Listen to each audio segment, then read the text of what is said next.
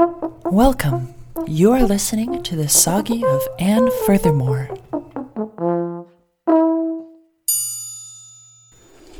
Okay, that was the most awkward therapy session ever. Of course, I'm dying to hear what Dr. B found out about my new chakra, but I can't say anything, because I don't want Dr. Graybeard to get narked out. So, I'm trying to trust the process and believe that my therapist will tell me what I already know when he thinks I'm ready. Hello, who's the teenager now? I feel like I'm in high school and my girls have told me that Rick Porras wants to ask me out, but he's nervous, so pretend I don't know and we're just sitting at lunch and I'm all, hey, what's up? And he's all, duh, just ask me already and come on. Bored. Oh, wow.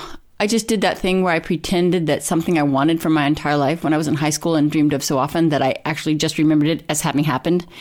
Except that's not what happened. It was the opposite, actually. Oh, God. I remember now. It was a love triangle. Like a love triangle, except none of the lines were straight. Not referencing orientation, though that would be funny if that's what I meant. See, next time I'm going to remember that everyone involved in my love triangle was gay, which may in reality be true, but if they were actually gay at the time, they were closeted and in pretty deep, like Narnia deep, like, wow, what's in the back of this armoire? Whoo, Snow Queen.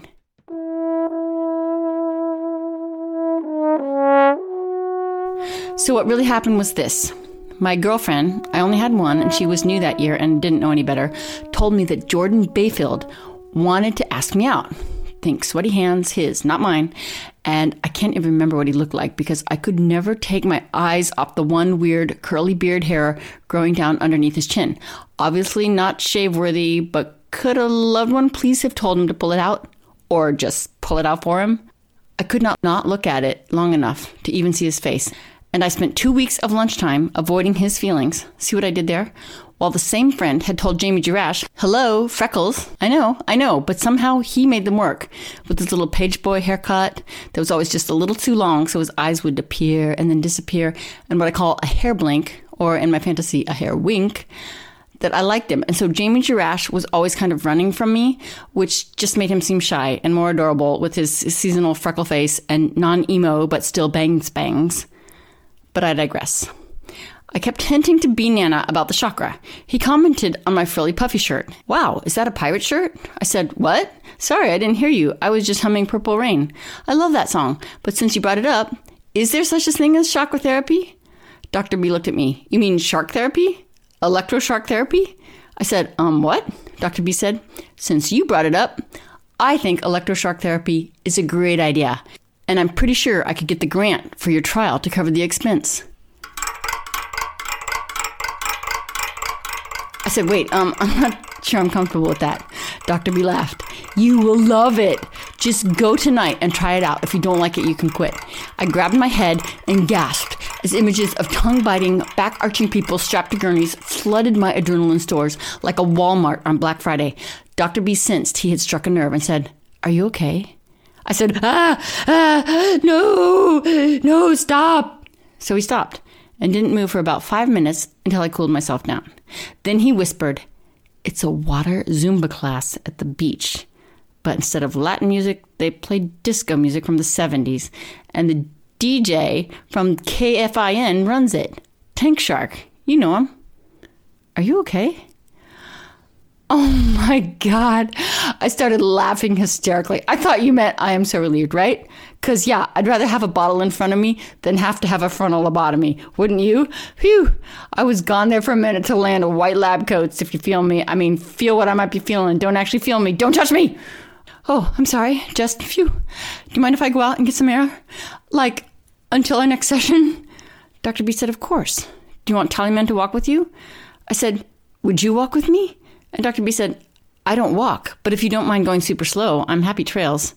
I said, wow, I don't know if I can go that slow right now. When I said a little air, I was actually thinking about hyperventilating into a paper bag while running as fast as I possibly can.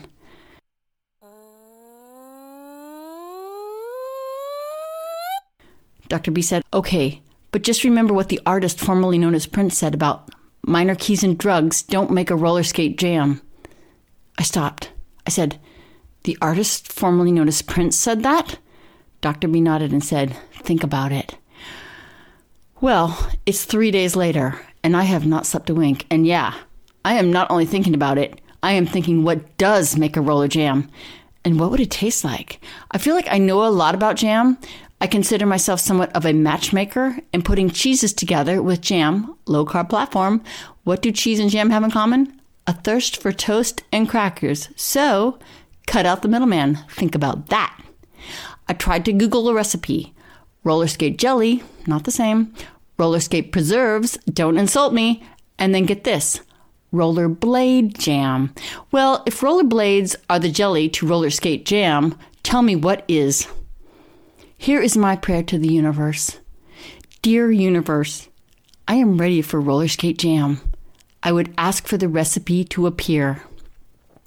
And if it does, well, then Prince is right about everything, and I am his legacy chakra baby. Don't hate me because I'm fabulous. The Furthermore Soggy is created, written, and performed by Anne Ellsworth, and edited and produced by me, Sophia Coman. Thanks for listening, and be sure to tune in next week.